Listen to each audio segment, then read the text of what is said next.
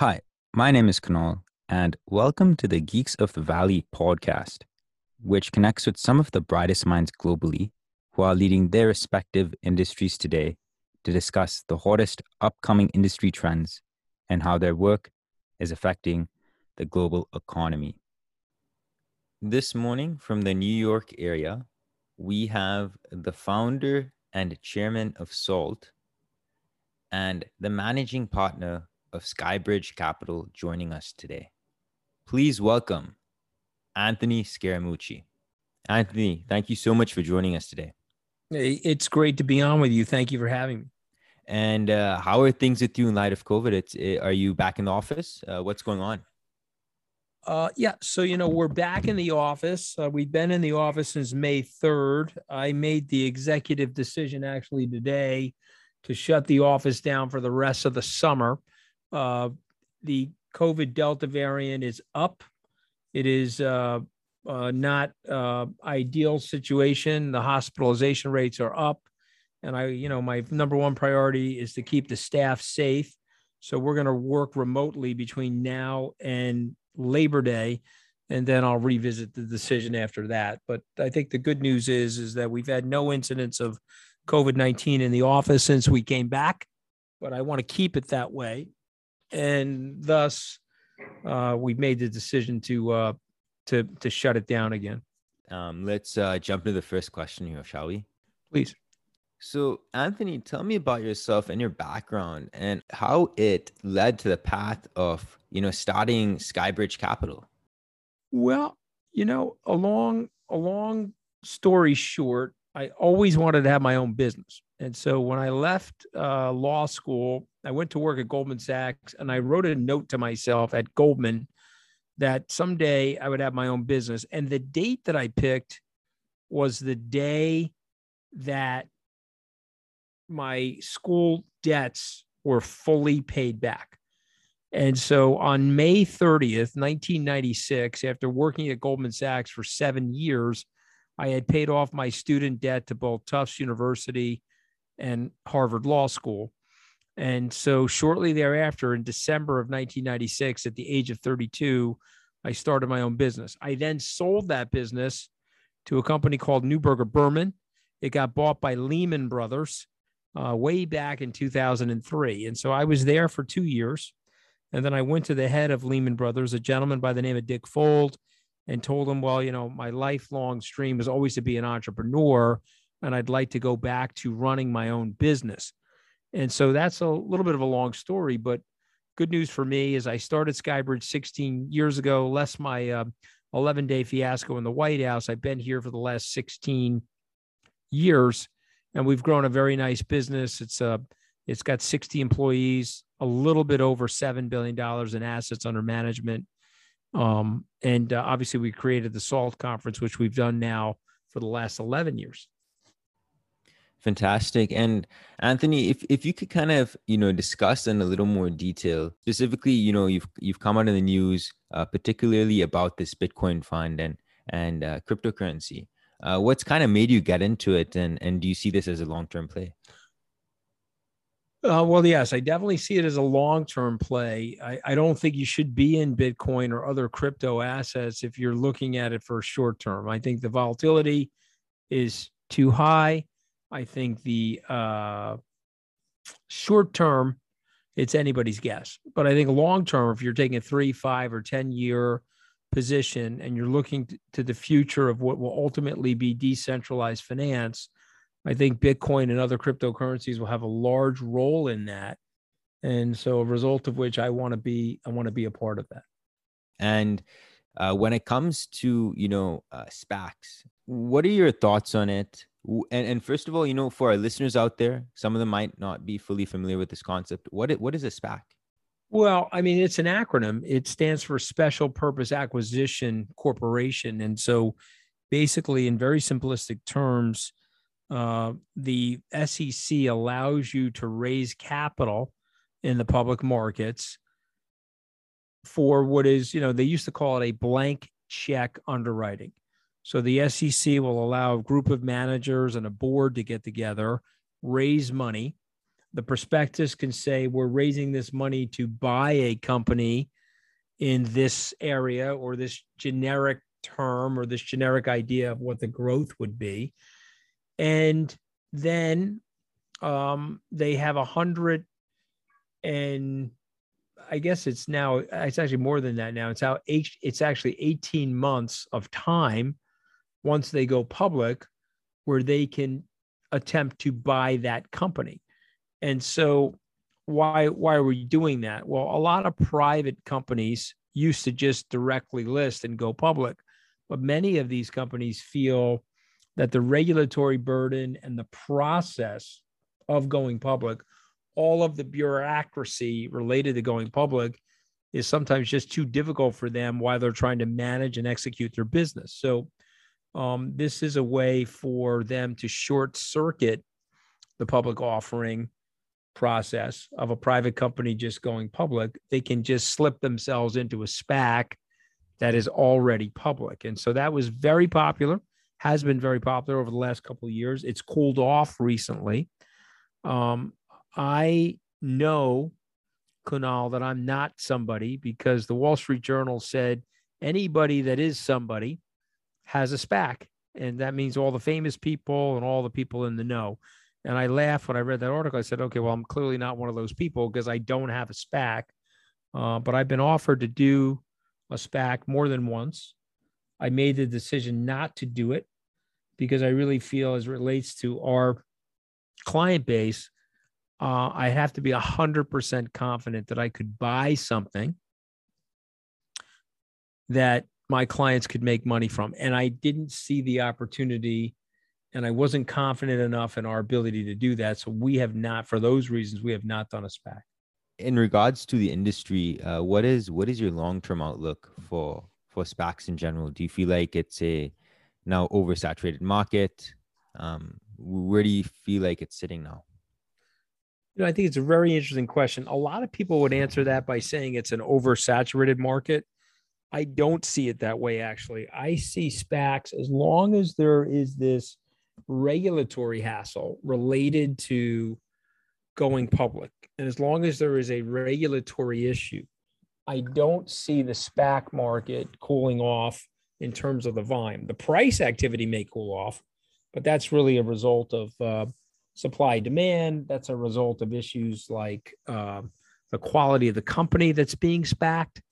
But I honestly do not see the SPACs dying off unless in the United States they change the regulatory protocol related to going public. If they make it easier to go public, then I think these SPACs will die off. But in the interim, no way. I think they're here to stay. Excellent. And Anthony, for this next part of our podcast, we're going to do something a little different. Since you're a very special guest, we're going to shoot across some fast fire questions. That does not mean you have to answer them quickly. Please take your time with answering them. But let's jump into our first one here. So Anthony, what was it like working as a White House Director of Communications under the Trump administration? Well, it happened very quickly. I was fired after 11 days. So I guess my fast fire question would be, it was incredibly stressful and it happened very quickly, and it was somewhat relieving. Although I was disappointed when I got fired, I was also relieved. And why specifically relieved, if you don't mind diving into that a bit? Well, Mr. Trump was hard to work with. It was after the fact. It's 4 years later, but I got fired in July of 2017. It was a very big deal at that time, a very big media sensation. But it turned out, over the ensuing years, another 80 people left after my departure. And a lot of those people were either fired or they resigned, or something happened with Mr. Trump where he was angrily tweeting at them. And he was a very difficult guy to work with and for. And so it was almost relieving, the fact that he fired me. I didn't have to work with him anymore. It took a lot of stress away from me, if you will. What do you look at when picking an investment? What makes you tick? Well, I think that's a really good question. I think in something like Bitcoin or the crypto universe, it is the macroeconomic trends, the meta trends. I think in a security like a publicly traded liquid stock, I think there's a lot of different qualitative and quantitative factors. But in addition to having good fundamentals in a business and a good management team, I've got to believe that there's a consistent story related to the future growth of the company.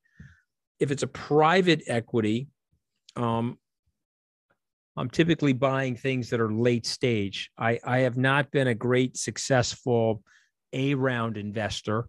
I have too many misses, not enough hits, but I have been more successful as a late stage investor in private companies. So I have a investment in something called Chime. I own a piece of the buy now, pay later company known as Klarna in Europe.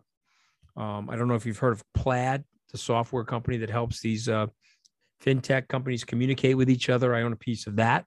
And those are all private, but I made those decisions based on the growth rates and the quality of the management team. What is something about your industry that you feel like has really surprised you lately? Well, the reason I'm hesitating, I want to think about this. I think what surprised me the most about my industry is the slow adaptation into the world of decentralized finance. Like, I'm surprised that a JP Morgan or a Goldman Sachs hasn't gone out and bought Coinbase as an example. I'm surprised by that. This next set of podcast questions will be a bit more personal. What has fundamentally changed about, what you do today or about your work today from when you initially started? Well, unsurprising would be the remote work and the ease of that. We worked from our houses for a little over a year. I think we got a tremendous amount done. We were extraordinarily productive. So that was unsurprising, but that's something that changed dramatically from when I first got started in the industry. There was no way 30 plus years ago that we would have been able to do that. The second thing that I think that observation that I would make is that the people, the quality of the people in our industry, and I'm sort of embarrassed. I mean, number one, I don't think I could have gotten into Harvard Law School in 2020, 21, 2016. Let's say I got into Harvard Law School in 1986. So 30 years later in 2016, could I have gotten into Harvard Law School? I think the answer is no. I think that the quality of the people, the depth of experience, the backgrounds of the younger people has been incredibly refreshingly surprising to me. If you were to look back at life, right, who have been some of the most influential people in your life and how have they impacted you? Well, the cliche answer would be to say, my mom and dad and grandparents and stuff like that. And obviously they were a big impact, but the thing about my life, is I grew up in a blue collar family. It was like a lower to middle class family. And my dad was not formally educated. He had a high school diploma and he worked on a rig. He worked on a crane. He was basically an operating engineer or a crane operator for 40 plus years. So he was a great role model as related to his work ethic and things like that. But I didn't really have somebody that I could lean on from an intellectual perspective. So I would say the person that had the greatest influence on me was a professor when I was at Tufts University by the name of Saul Gittleman. Saul was the provost of the school. He taught German literature, German writers. He taught a course on American baseball, a course on the Holocaust. I took most of his courses. He was one of my faculty advisors, and he's 87 years young today. But he was a big impact on me, very big influence. Out there today, there are multiple news articles on you. And what do you feel that people misunderstand about you the most as a hedge fund veteran in the industry? Well, I mean, listen, I think I'm mostly known for my 11 disastrous days inside the White House. So I think if people covered those stories, they probably got a one-dimensional picture of me. But I would say that, if you looked at my career or my resume and things that I've done, things that I've built, my family.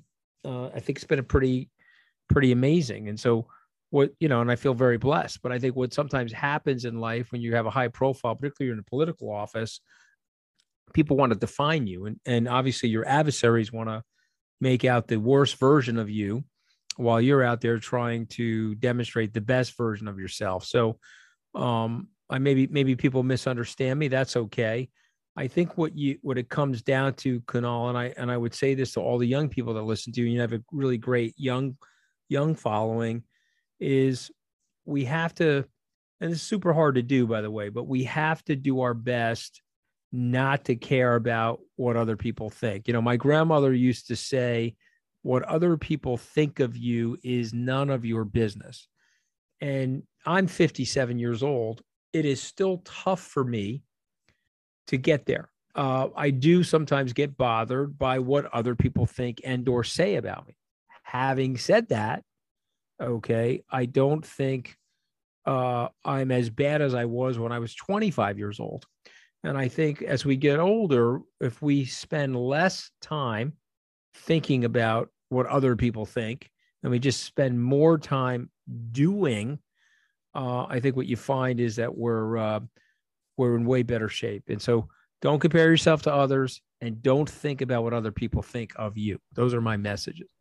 I have to say, I totally agree with that, right? When I think someone worries about how other people think of you, you're in a way you're giving up that power to enjoy yourself, Exactly. right? And the opportunity to have happiness. Exactly. So Anthony, you've had an amazing, career, right? Where you've been able to go and meet some fascinating high-level people, one of them also being yourself today. In your opinion, what are some habits of highly effective people? Well, again, this is an observation. It's a broad observation, but I think that we all have the same number of hours and minutes in the day. So how do people make things more productive? I want you to think of the internet for a second, and I want you to think of Bitcoin and crypto and decentralization. I think over time, what I've discovered is that the more something is decentralized, the more powerful it actually is. Let's take the American government as an example. The founding fathers set it up in a decentralized way. There's checks and balances, so there's no real power center. Each group has some level of power, but they have to fight it out with each other to get something done. I think that's the reason why the country's been so successful and why we've been able to last 245 years. If you take any of these great business leaders, men or women, by decentralizing, by pushing autonomy and delegation and opportunity to the broadest group of people, that's where you've seen the biggest success. So let's just use Jeff Bezos as an example of this. Over a 25, 30-year period of time, he grew Amazon in a number of different ways, in the server business, the cloud computing business. He grew it on the Hollywood stage as it relates to Amazon Prime and your ability to use it as an interface for streaming. He obviously created a retail store, which we could call the everything store. He acquired the Whole Foods market. I mean, I could list several more different things that he's done. All the while, he was taking personal money and investing it in Blue Origin, his own rocket company. And so what you find about somebody like Jeff Bezos, my observation, is that he's really good at decentralizing. He's really good at empowering the people around him and growing a team that can take on responsibility, take on levels of autonomy and risk that allows for the scalability. I have some friends of mine in the industry that are successful, but their nicknames are called the bottleneck, because all the decisions that happen inside the company have to flow through them.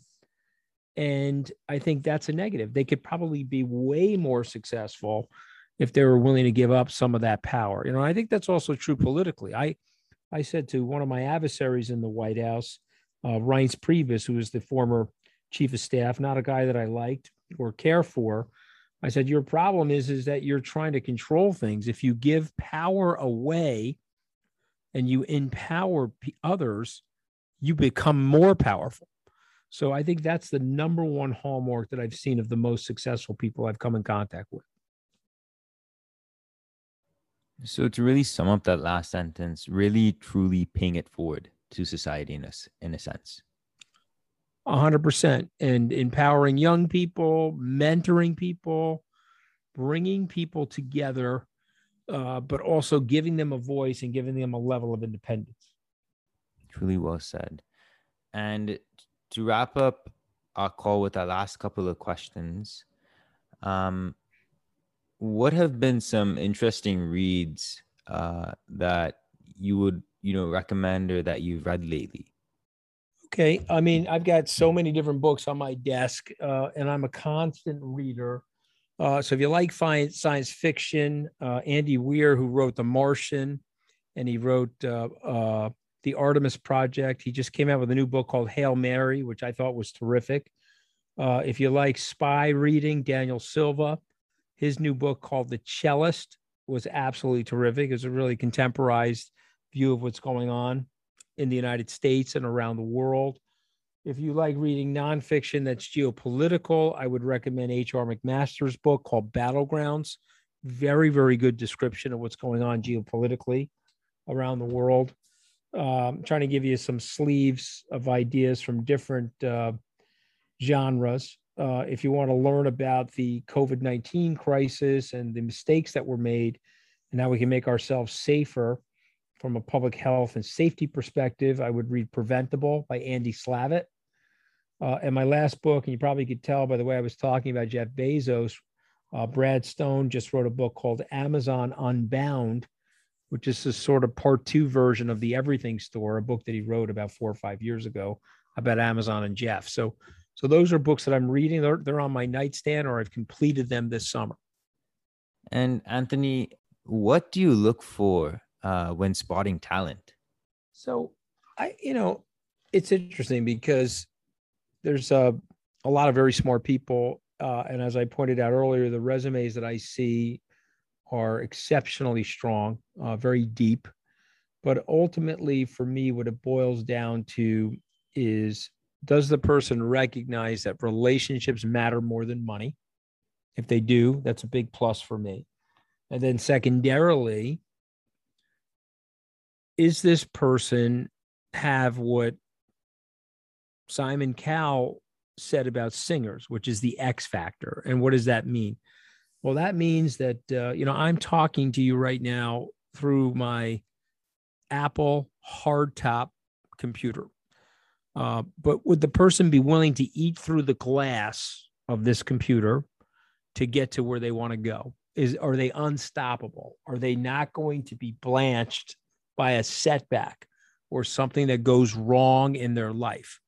If that's the case, I want that person on my team, because invariably, whether we like it or not, we're going to be faced with setbacks, and it's how we handle them and how we come out of them that makes all the difference.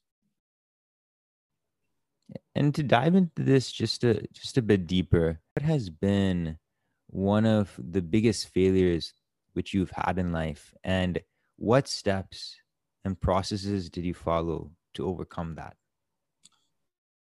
Well, listen, it's personal. I mean, the biggest failure that I had in my life was the dissolution of my first marriage, and I would take that as my biggest failure, frankly.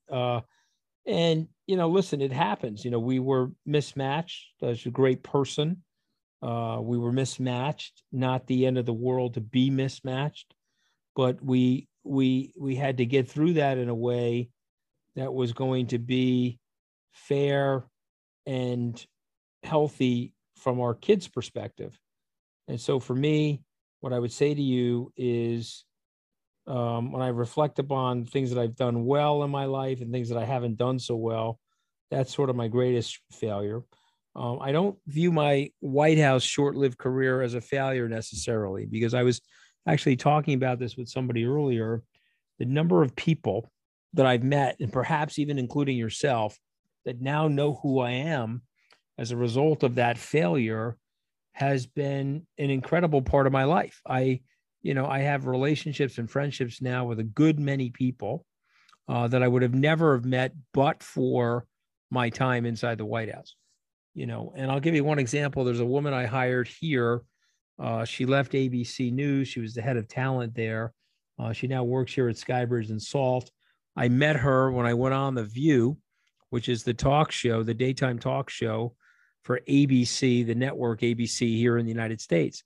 And had I not been fired from the White House, I never would have been on that talk show, and I would never have her and her skill set working here inside my company. So, there's a silver lining in everything. So sometimes your failures or what your perception is of a setback is actually a net positive. So would you go as far as to say things don't happen to you in life, but they happen for you? Yeah. And it's what is happening to you and how you're reacting to it that makes all the difference. And to wrap up our call with our last question for the day, what piece of advice would you give to our listeners from the journey you've had so far in life? Take more risk, be willing to fail. If you're pursuing a dream, don't fill yourself with the energy of a self-doubter. Fill yourself with the energy of an achiever. Don't be worried about a setback. Sometimes these setbacks are big opportunities. Have a good sense of humor. And Mel Brooks, the immortal American comedian, 95 years old, Mel Brooks once said something I often repeat to people: relax. None of us are getting out of here alive. I think if you live by that, you're going to have a lot of fun in your life. Anthony, it was a pleasure having you on the Geeks of the Valley podcast. And thank you so much for joining us today. Best of luck out there. Wishing you the best.